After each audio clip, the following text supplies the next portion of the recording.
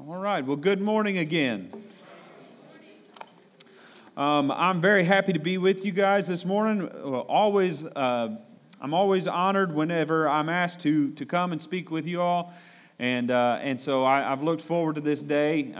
Pastor approached me a few weeks ago, and he told me that he was going to be doing this series called Chain Breaker, and talking about prison experiences and different people in the Bible who'd been through those sorts of circumstances and the things that God did in their lives.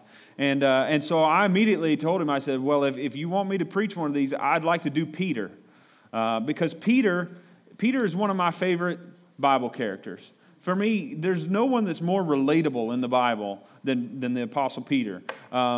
Because, and here's the big reason why, if you want to find somebody who does not have it all together, who messed up every now and then, it's Peter, right? And I can really relate to that. You know, I definitely mess up from time to time, and I'm sure you guys have as well.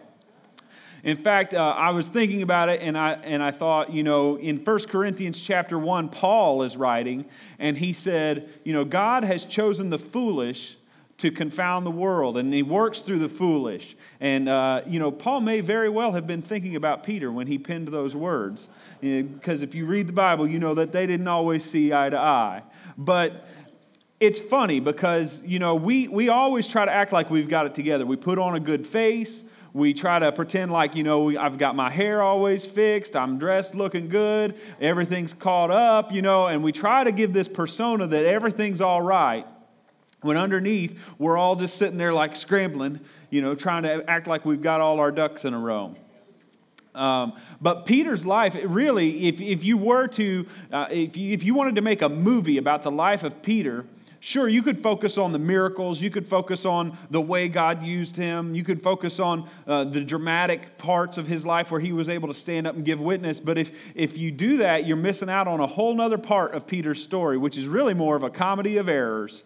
You know, when we look at Peter's life, there's just a lot of things where it's like, man, you need to pull yourself together, boy. So let's begin by turning to the passage in Scripture that we're going to be looking at today. Actually, I've got quite a few, but this is the story of his prison escape. So we'll be in Acts chapter 12, and we're going to read verses 1 through 19. And I have all my many Post-it notes in here to mark my spot. All right. It says, about that time, King Herod Agrippa began to persecute some believers in the church. He had the apostle James, John's brother, killed with a sword. And when Herod saw how much this pleased the Jewish people, he also arrested Peter. And this took place during the Passover celebration. Then he imprisoned him, placing him under the guard of 4 squads of 4 soldiers each. Herod intended to bring Peter out for public trial after the Passover. But while Peter was in prison, the church prayed very earnestly for him. The night before Peter was to be placed on trial, he was asleep, fastened with 2 chains between 2 soldiers. Others stood guard at the prison gate. Suddenly, there was a bright light in the cell, and an angel of the Lord stood before Peter. The angel struck him on the side to awaken him and said, "Quick, get up!" And the chains fell off his wrists. Then the angel told him, "Get dressed and put on your sandals," and he did. "Now put on your coat and follow me," the angel ordered. So Peter left the cell, following the angel, but all the time he thought it was a vision. He didn't realize it was actually happening. They passed the first and the second guard posts and came to the iron gate leading to the city, and this opened for them all by itself. So they passed through and started walking down the street, and then the angel suddenly left him. Peter finally came to his senses. "It's really true," he said. "The Lord has sent his angel and saved me from Herod and from what the Jewish leaders had planned to do to me." Then when he realized this, he went to the home of Mary, the mother of John Mark, where many were gathered for prayer. He knocked at the door in the gate, and a servant girl named Rhoda came to open it. When she recognized Peter's voice, she was so overjoyed that instead of opening the door, she ran back inside and told everyone, "Peter's standing at the door." "You're out of your mind," they said. When she insisted, they decided it must be his angel. Meanwhile, Peter continued knocking, and when they finally opened the door and saw him, they were amazed. He motioned for them to quiet down and told them how the Lord had let him out of prison. "Tell James and the other brothers what happened," he said. and then he went away to another place. This is just a funny story to me. All right, imagine Peter, he's in this prison cell. He's chained to two guards, one on either side of him, and an angel shows up. And as I read it, the more I read it, the funnier it got to me. It said the angel didn't show up and say, "Hello, Peter," or anything like that. It said it actually kicked him in the side to wake him up. Now, I'm a deep sleeper, and my wife will tell you that it takes a lot to wake me up. So I have to feel like if I were the one in that prison, it'd probably take a lot of the same thing. In fact, Jeff Matherly was talking to somebody this week about how deep of a sleeper I am. At youth camp a couple years ago, I needed to get up at a certain time to get up and go do my responsibilities at camp, and so I set my alarm on my phone. Well, you know how camp is. You don't get much sleep, you're tired, and so that alarm went off and I wasn't moving. And then my second alarm went off and I still wasn't moving. And apparently by the time my third alarm went off, everybody in the room was awake except for me. And so one of the people very kindly took their shoe and threw it across the room, and it bounced off the wall and hit me, and that finally woke me up. But anyway, this is just another example of how much Peter is very relatable to me. You know, the angel shows up, and rather than being like, "Oh, hey, there's an angel here," no, they had to kick him to wake him up. Then he had to walk him through step by step. He said, "Get up." Then he said, "Now get dressed and put on your sandals. Okay, now put on your coat and follow me." It's like he had to walk him through step by step. Peter was so out of it, he had no idea what was going on. And so the angel had to actually walk him through all the steps. And then he shows up at his friend's house, and he's beating on the door, and just beating and beating on the door, and they're inside going, "It's Peter." "No, it's not. It's Peter." "No, it's not." You know, why didn't they just open the door? The whole thing is funny to me. But what stood out to me in this story is that the physical chains that held Peter down, the manacles that were on his wrist, they weren't even that big of an obstacle for him. It says when the angels show up, it says they just fell off of him. You know, he didn't have to work at them. He didn't have to snatch the key off of one of the guards and open it. It says they literally just fell off of him. And so when Peter got to this place in his life, we see that the chains coming off of him, it is an experience that he was familiar with. But the chains that Peter typically dealt with were not physical chains. They weren't handcuffs. They weren't manacles and fetters and all that kind of stuff. It was typically chains in his mind. They were the chains that held his way of thinking, and they held him back from accomplishing the things that God wanted to do through his life. So today, instead of talking about the chains in the prison, which were really no obstacle at all, I want to talk about the chains in his mind, the thoughts that Peter had to break free from to accomplish all that God wanted to do in his life. So, what chains are we talking about? Well, the first one I want to talk to you today about is he had to break free of the chain called, it was the expectation of others. The expectations of others. And John chapter 1, verse 42, I want to read this to you real quick. This is John recording the very first time that Jesus met and spoke to Peter. It says, "Then Andrew brought Simon to meet Jesus.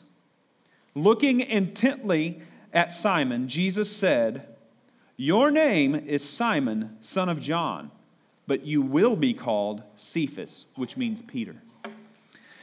Names were a very important thing in the ancient world. Names are important to us now, but they didn't have quite the meaning that they did back then. When you named something, it said several different things about that relationship. First of all, when you named something, you were saying something about the character of that object. You were saying something about the character of that place. You were saying something about the character of that person. When you named something, you were telling us something about that person. Think about it. The names of cities in the Bible: Bethel, the house of God. You know, you think about different things, Abraham, how he had his name changed from Abram, father, to Abraham, father of many. Names were very important. Names identified the character of the person. And also, when you named somebody, it implied that the name giver knows something about the person or the thing that is being named. Jesus knew something about Peter that nobody else had known about him. He saw something in Peter that nobody else had seen in him. And third, the name giver has authority. If you're an explorer and you're the first person to find a mountain or a lake or whatever it is that you find, you have the right to name that, right? If you're a scientist and you discover a new species, they allow you to name that species. Why? Because you're the one that has the most knowledge of it. You found it. You discovered it. Jesus knew something about Peter. That's why he was able to change his name. And I wanted to talk to you just a little bit about what those names are. Simon, son of John. Simon was a form of the name Simeon. Simeon meant hear, listen, and obey. It had those three connotations. Now, if you know anything about Peter, that's not a real good description of him. Did he hear? Not real well. Did he listen? No. And he wasn't typically the most obedient either. So when his parents, they had named him when he was a child, when he was a baby, they were speaking prophetically into his life. But for whatever reason, he had not lived up to those expectations. So Jesus looked at him and he said, no. They got it wrong. That was your name. Your name is Simon, son of John, but you will be known as Cephas. He was saying something about Peter that was going to change who he was and what the expectations were about someone. Have any of you guys ever known somebody and you just looked at them and you said, oh, well, he looks like a Brad or she looks like a Jessica or, and we think we know something about that person. And then maybe when you get to know him a little better, you're like, no, he's definitely a Gary, whatever it is. And so the name was something very important. The name represented the expectations that his parents had for him. The name represented what they wanted to call him and what they thought his life was going to be. I've often told this story. It amazes me. When I was in 4th grade, I don't know why this sticks out. She wasn't my friend. I was never very close to this girl. But there was a girl in my class, and her name was Amber Dexter, and she was ambidextrous. And it just blew my mind as a 4th grader. I was like, how could her parents have known, right? You don't know when a baby is a baby that they're going to be right-handed or left-handed or ambidextrous. I was just like, this is amazing. It was the coolest thing to me that this girl named Amber Dexter was ambidextrous. But see, the name speaks something about that person. I don't know how her parents know. Maybe an angel revealed to them, and that's how they knew what to name her. But either way, your name speaks something over you, and it is the expectations that your parents had over you. They're speaking prophetically into your life. My name means gift of God. My parents were right. They were right on it. I don't know how they knew I would be so awesome, but they figured it out. But second, the other expectation that was placed on Peter from early in his life is that he was a fisherman. All right? Back in those days, you did what your father did. It was just understood. You went into the family business. And so Jesus, when he had this encounter with Peter, he had a transition. He went from being a fisherman to being a fisher of men. And you got to believe that caused some waves in Peter's family when he announced, I'm leaving this. I'm going to go follow this dude Jesus. Now, it was an honor to be accepted as a student of a rabbi, but you got to know that his family was thinking, you're not really rabbi material, right? You're just a fisherman. I mean, later on in the Bible, it describes him as uneducated, right? He wasn't the cream of the crop. He wasn't the best student, probably, But he had to get rid of that expectation that he was just going to continue on in the family business and do what God had called him to do. We see this. We see how he finally broke free of those past expectations. If you turn to Acts chapter 4, and we look at verses 18 through 20. Let's see here. This is when Peter was out preaching with John, and they were called in before the Sanhedrin. They wanted them to stop doing it because it was messing with things. It was getting people to convert and start following Jesus, and they were being threatened by what was happening, the miraculous things. And so they called Peter and John in. And it says here in verse 18, they called the apostles back in, and they commanded them never again to speak or teach in the name of Jesus. But Peter and John replied, do you think that God wants us to obey you rather than him? We cannot stop telling about everything we've seen and heard. This was someone who, by this point in his life, Peter was like, I don't care what you think. I don't care what you're asking of me, what you're requiring of me. I know what I'm supposed to be doing. I'm a witness. I'm one of Jesus' chosen to go out and to share the good news. So we see that he did get victory. He did break free from that chain of expectations of others. We all have that too. All right? In our lives, we have people who have expectations of us. And sometimes those expectations do not line up with what God has told you to do. And so it takes courage to stand up and say, listen, I know this is what you think I ought to do, but this is what I know God has called me to do. And so if you're ever going to accomplish what God has called you to do in your life, you have to break free of the chains of the expectations of others on your life. The second chain that he had to break free from was his old ways of thinking. You know, there was a bumper sticker that was, someone posted a picture of it on the internet. I loved it. It said, "There are two things I hate, change and the way things are." And I thought, man, that sums up humanity so well, right? Because none of us are happy with the status quo, right? We always think it could be better. But then when someone comes along with an idea on how to change it, we're like, no. That's not the way we do things around here. I don't know what it is about us. There's something in our psychology that says, look, this is how I need to do things. This is what's worked in the past. This is the way things are done. And if you try to do this, this is threatening to me in some way. Especially if you've been the one that was in charge. You were the one that made the decisions. Someone comes along and says, hey, let's try this new way. For some reason, we get defensive about it. We feel like, hey, this is an indictment on my decisions and on my leadership. And I don't need your help, bub, right? I mean, that's our natural response. And Peter fell victim to that the same way that we did. In Luke chapter 5, verse 3 through 11, in Luke's version of when Jesus met Peter, they all tell a little different story. They all give the different perspective. We talked about how in John it focused on this name change and the identity, whereas Luke was trying to tell us how Jesus changed the paradigm for Peter. Because when he found him, he was fishing, and they'd been out. They'd been fishing all night. He said, "Let me use your boat." And then when he was done teaching the people on the shore, he said, "Let's go back out and let's go fishing again." And Peter said, "Listen, we've been out all night. We've worked. We've done everything we know to do. The fish just aren't here tonight. They're not biting. I'd say not biting, but they use nets." He said, "It's just not going to work." And so Jesus said, "Just try it anyway," right? And when he did, when Peter cast the net again and followed Jesus' directions, what did they do? They dragged in a huge load of fish. It said so large that they had to call for help. All right? And that was like the step one. That was like the first sign to Peter that, hey, if I'm going to do something in my life, I'm going to have to change the old way of doing things. I'm going to have to start following this Jesus guy. I don't know him very well. I mean, he just showed up in my boat, started telling me how to be a fisherman. What does he know about fishing? He's a carpenter, right? But when you do things Jesus' way, that was like the first light bulb moment, the first aha moment that Peter had. Then we see, that wasn't the only one. If you follow his career following Jesus, we see that Peter had several of these aha moments. For instance, in John chapter 13, it records how Jesus was washing the disciples' feet. He was trying to model for them what servant leadership was, what true leadership was. And Peter was having none of that. He was like, "No, sir, you're not washing my feet. That's not the way things are done around here."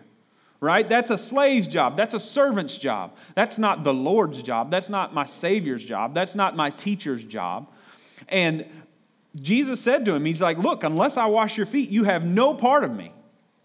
And there, you see that Peter had another aha moment because he said, "Okay, wash my feet, wash this one too, wash the rest. Come on, shampoo my hair, get all the fuzzies out of my beard. Let's do the whole thing," right? Because he was realizing that old way of thinking, that old understanding of what leadership looked like, Jesus turned that upside down for him. So Peter had to break free of that one. Another example of this, when Peter had an aha moment, is in Acts chapter 10. It says that Peter was up on a roof and he was praying, and it was about midday and he was hungry. He's about to eat lunch, and God gave him this vision of these unclean animals descending from heaven. And he told him to eat these unclean animals. Now, in the Jewish faith, there were certain animals, you could eat this and you couldn't eat that. And Peter said, "No, Lord, I'm not going to eat those. Those are unclean. I've never had those unclean animals. This was the law. This was the rule. This is the way things are done. God, you don't understand. Don't ask me to do that. That's not the way we do things around here." But Peter, through that vision and through the instruction given to him to visit Cornelius, was able to see how God was expanding the gospel message. It wasn't just a message for the Jews, it was a message for all the people, for the Gentiles as well. In fact, you get to the place where after he speaks to Cornelius and that house comes to believe in God, it says that he turned to the people that were with him and he said, is there anything that could stop them from being baptized as well?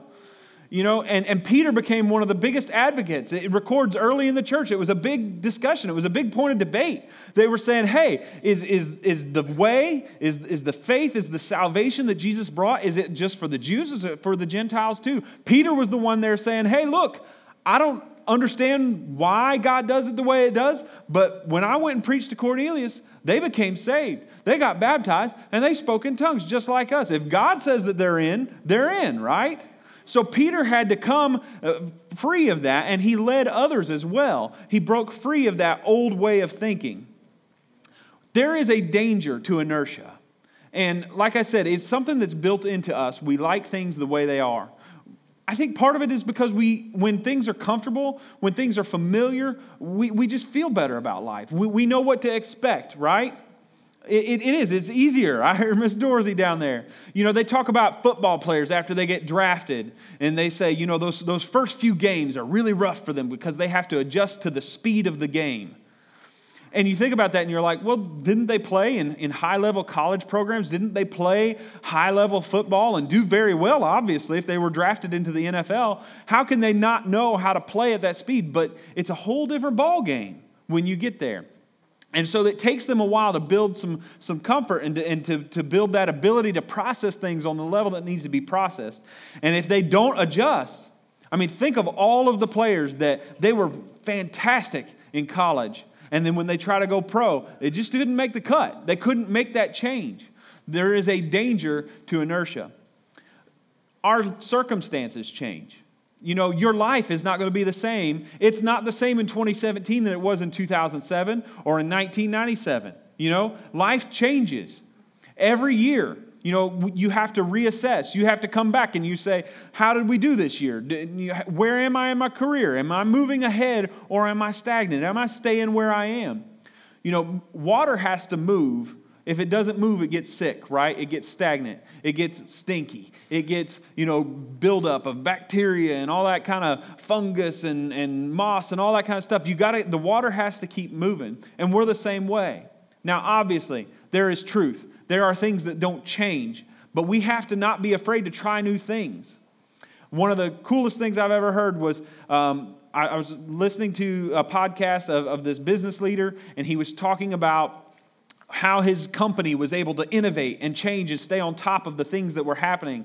And he said the way we've done that is because whenever we introduce a new program or a new way of doing something or a new product or whatever, he said, we don't say, okay, we're making this bottle of water and we will make this same bottle of water the same way for the next 50 years until, everything dies. They're not committed to one way. He said, every time we introduce something, we say, this is how we're doing it for right now. And 6 months from now, we're going to reassess. A year from now, we're going to reassess. And it's the same way we can get stuck into an old way of thinking, and it can be a chain that holds us back. When God came, it turned the whole paradigm upside down with leadership, with salvation, the way it worked. And so if we're going to be the people that God has called us to be, we have to break free from that chain of the old way of thinking. The third chain that he had to break free from is what I'm calling rashness. But it's basically a lack of patience or self-control. I have a TV show that I love to watch. And it's called Parks and Recreation. They don't make it anymore, but there's this one character on there that I just love him. He makes me laugh all the time. There's this guy on there, his name's Andy Dwyer. He reminds me a lot of Peter, all right? Again, because he's always messing something up. And two of my favorite Andy Dwyer quotes was his wife comes home one day and he says, I tried to make ramen in the coffee pot and I broke everything. And I was like, yeah, I can relate to that. And then another time they gave him a job to do at something and they asked him, they said, well, how are you doing? And he said, I have no idea what I'm doing, but I'm doing it really, really well. All right? both of those things kind of capture where we are sometimes, because sometimes we're like, okay, God, I'm on board with what you're trying to do, and so we jump ahead of ourselves and we get ourselves in trouble. We get ourselves into hot water. And we do that, why? Because we lack patience, we lack self-control. And Peter, again, struggled with that. In Matthew chapter 16, Jesus is sharing with the disciples. He says, listen, this is how it's going to happen. The Son of Man is going to be handed over. He's going to be beaten, and he's going to be tried and falsely accused, and then he's going to be killed. And Peter, he wasn't having any of that, right? And he stood up and said, no, Jesus, this will not be. That's not how this is going to go down. And Jesus called him on the carpet right then and there. He said, listen, get behind me, Satan. All right? I don't know about you, but if Jesus called me Satan, that'd be a little bit of a crushing blow for me. I don't know. But Peter, he jumped ahead of himself. He opened his mouth. He started talking about something that he had no idea what was going to happen. He had no idea that was part of the plan and the process that God had planned out for Jesus. And he stuck his foot in his mouth and he got in trouble.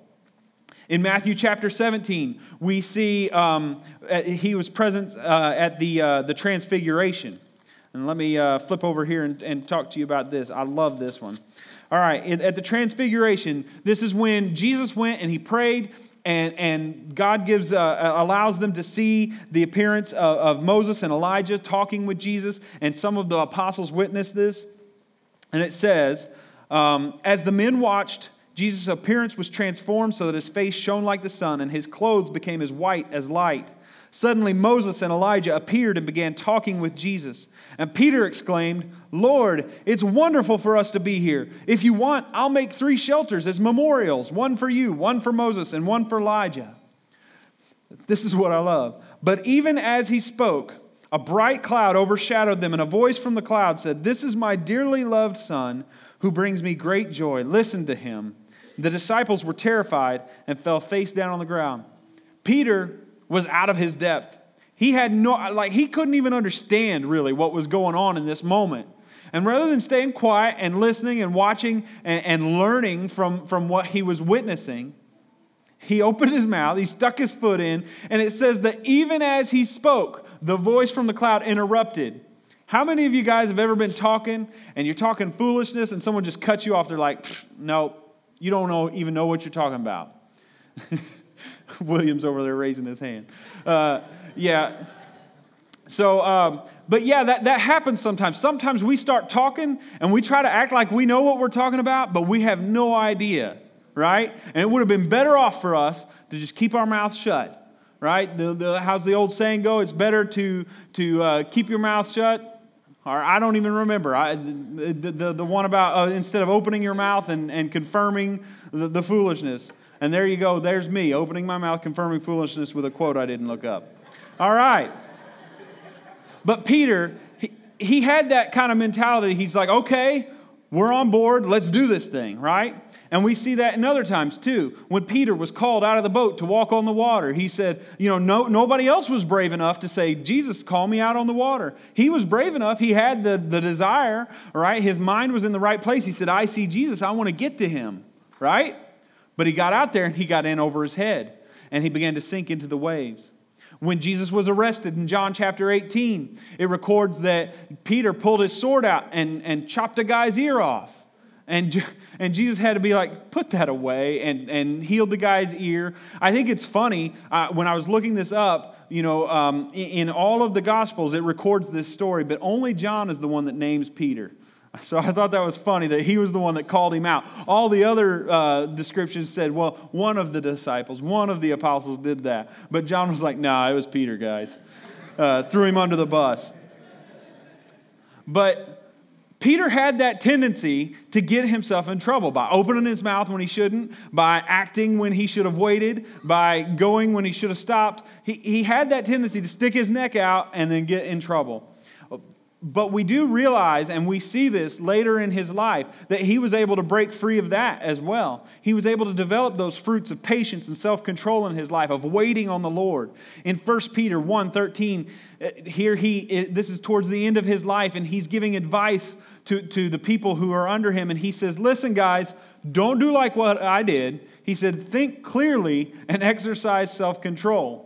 Somewhere between the stories in the Gospels and the end of his life, he realized that, hey, listen, just because you've got good intentions, just because you think you know what's going on, doesn't mean you got to jump, right? Wait, see what the Lord is doing, and then get on board with that, rather than trying to forge your own path. Because guess what? When we try to do things our own way, it's not going to work out as well as if we just waited and followed the plan that God had put for us.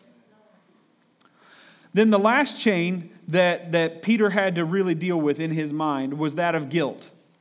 And I'm going to tell a story. I don't know if I've even shared this with my mom and dad. But when I was a child, and I'm not sure I remember all the details correctly. I do remember certain things about this story. But I was young, and we were in Virginia at the time. And I think we were having some sort of church function at a place called the Shot Tower.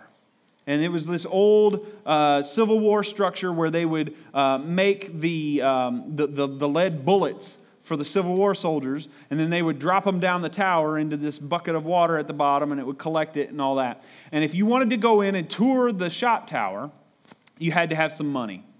And so I'm there, and there was 3 or 4 of my friends there with me, and they were like, man, we need to go in and see the Shot Tower.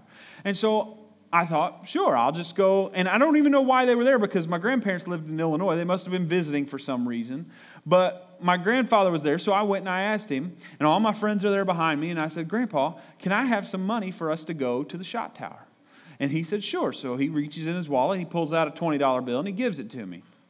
So I go up to the Shot Tower, to the guy that's at the front of it and who's collecting the money and all that. And I gave him the $20 bill, and I paid for mine, and then I paid for all my buddies with me, and we all went up in the tower, and we got to see the Shot Tower. Well, when I came back to my grandfather, he said, well, where's my change? And I said, well, you gave me money for the Shot Tower, so I spent it on the Shot Tower. I wanted all my friends to go with me. And, he didn't fuss at me. He didn't get on to me or anything like that. But in that moment, I realized, I was like, oh, I basically stole money from my grandpa.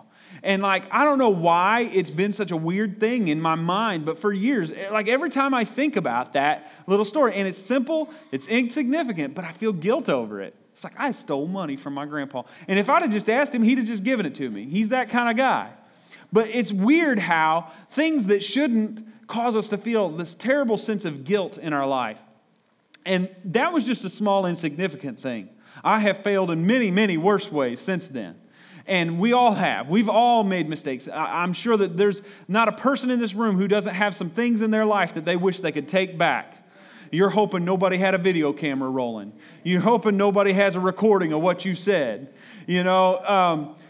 We all have those things that we feel guilt over. And the problem is that a lot of times that will prevent us from stepping up and doing something. Because why? When you are standing up and you are proclaiming the gospel for God, you are the one that people are focusing on.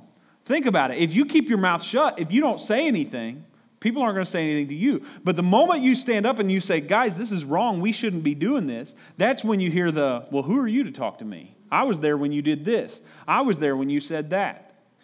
And so it's funny how, guilt can cause us to hold back and not do those things that God has asked us to do. Of course, Peter obviously felt a lot of guilt. In Mark chapter 14, verses 66 through 72, we have the story of how Peter denied Jesus. I'm going to flip over there and read that real quick. Mark 14.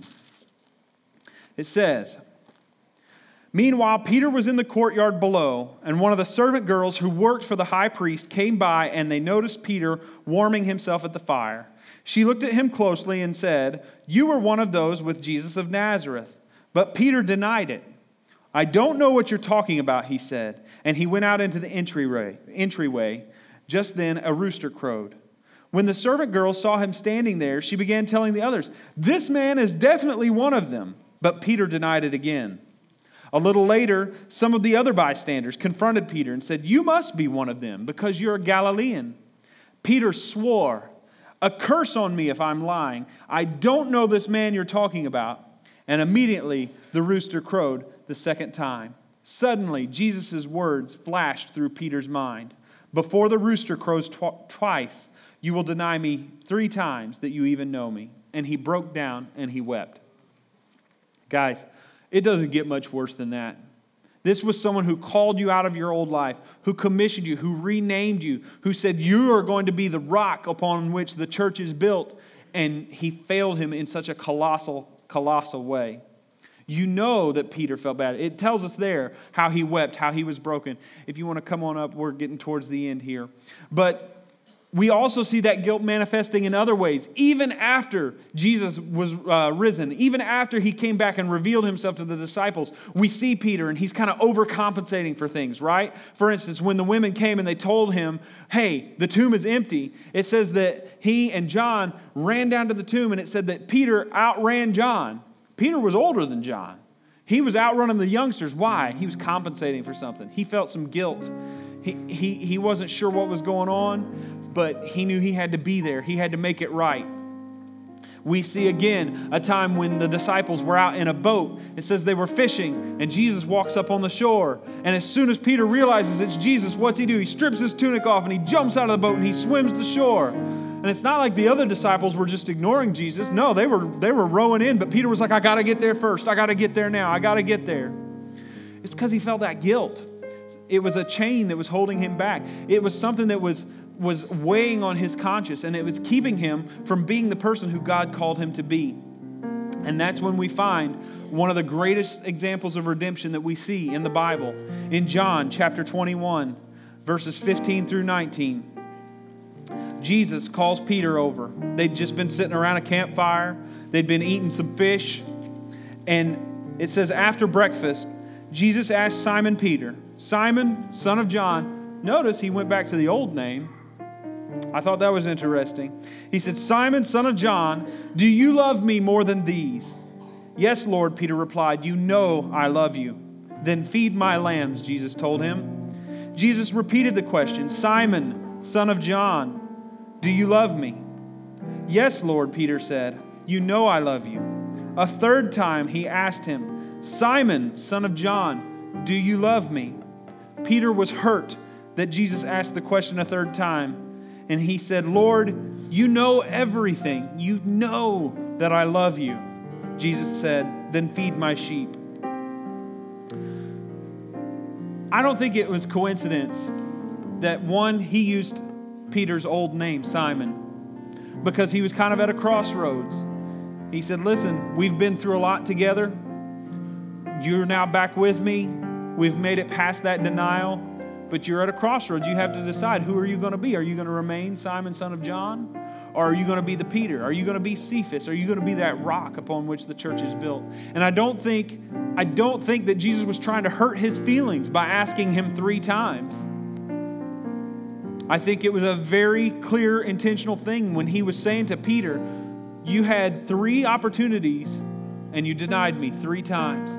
I'm going to give you 3 more opportunities to make it right. In that moment, Peter was broken free from that chain of guilt. He was able then, from that point forward, yes, he had made a mistake, a tragic mistake, a terrible mistake, something that he was probably ashamed of for the rest of his life. But he was free of that guilt because he'd been forgiven. This was the same man who in just a few short weeks would be standing up, preaching to a crowd and leading 3,000 people to believe in Christ. He only did that because he was able to break free of that chain of guilt. Guys, we all have chains in our lives. We have things in our life. We have lies that we have believed about ourselves, that we've either told ourselves or that someone else has told us. You know, maybe someone spoke some things over you and you've carried that around the rest of your life. You know, maybe I am worthless. Maybe I am not worth much. Maybe I don't have anything to offer. Maybe that's the person who spoke those lies is yourself. We are all so critical. How many times do we stand and we look in the bathroom mirror in the morning and we're getting ready and we don't like what we see? How many times do we think back on things that we've said and done during that day and we think, man, I could have handled that so much better? Guys, we can't believe these lies that we tell ourselves and that other people speak over us. We have to break free of those chains. And guys, there's nothing that's too big for us. When Peter had actual chains on him, God was like, that is nothing. They fell off of him. He didn't even have to do anything. All he had to do was get up and put his coat on, and he walked right out. But the chains in his mind took a whole lot more. I mean, hopefully these stories have shown you that, it took a whole lot for Peter to get to that place mentally where he needed to be so that he could operate as the person God called him to be. So today, I want to ask you, is there a chain that you've had in your mind? Maybe it's a wrong way of thinking. Maybe it's ignorance. Maybe you just don't know what to think. Maybe your intentions are correct, but you tend to jump ahead of what God's trying to do and you mess things up. Maybe you feel guilt over some things that you haven't done. Maybe you are weighed down under the expectations of friends or family or coworkers or bosses, and those expectations of others are preventing you from being who God has called you to be. Guys, whatever your chain is today, I want you to know that you can be free of that. The Bible teaches us that we shall know the truth, and the truth shall set us free. Who is the truth? Jesus is the truth. Who is that word that was there when the world was created? Jesus was there. And when we cling to Him, when we cling to what Jesus taught us, there's no chain forged in heaven or hell, heaven or earth, anywhere that can hold you back. He is the truth, and He will set you free. But there's a breakdown in the process. Sometimes we know the truth up here, but we don't know it down here. Right? We can know it. People can say, you're a great father, but down here we don't feel like one. They can say, you're a great husband, but we don't feel like one. We feel like a failure. We feel like I've messed up. We feel like I've fallen short. And those sorts of things can't do anything but hold you back from walking in the freedom and the joy of who God has called and made and built and gifted you to be. So today, as we close, I want to pray right now. And if there is anything in you that's been holding you back, maybe you're afraid to speak up. Maybe someone has been telling you something and you've convinced yourself that it's true. We're going to pray that God will break those chains, because this body has a purpose. This body has something that God has put us here for. He wants us to make a difference in our community, in our families, and we can't afford to be held back by chains that aren't even really existent. They're just chains in our mind, and we've got to break free from those. So if you've been held back today, we're going to pray right now, and just everyone in your seat, I'd like everybody to just bow your head, and we're going to pray.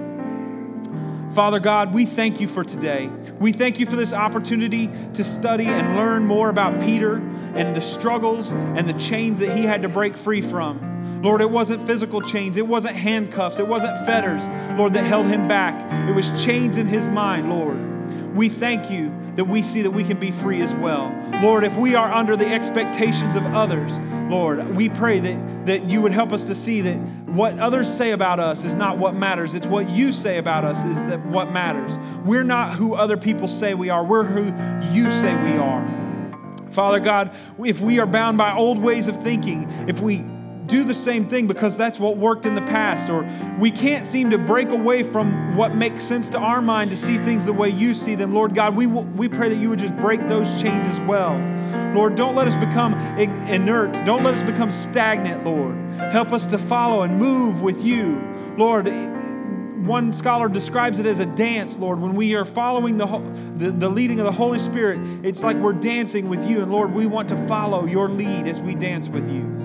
Lord God, if we have had a tendency to have good intentions, but we jump ahead and we don't stop and we don't take time to think and ask you, Lord God, before we make another decision, Lord, before we confront someone, before we do anything, before we make a big choice about how we're going to do something in our career or in our home life or whatever, Lord, help us to stop, to pause, to take a moment and to ask you what you want us to do, Lord, and find those places where you're moving. Find those things that you're doing, and Lord, help us to get on board with what you're doing. And Lord God, if there's anybody in this house that feels the weight of guilt and shame, Lord, it says that when we ask for forgiveness, that you take those sins and you separate them as far as the east is from the west.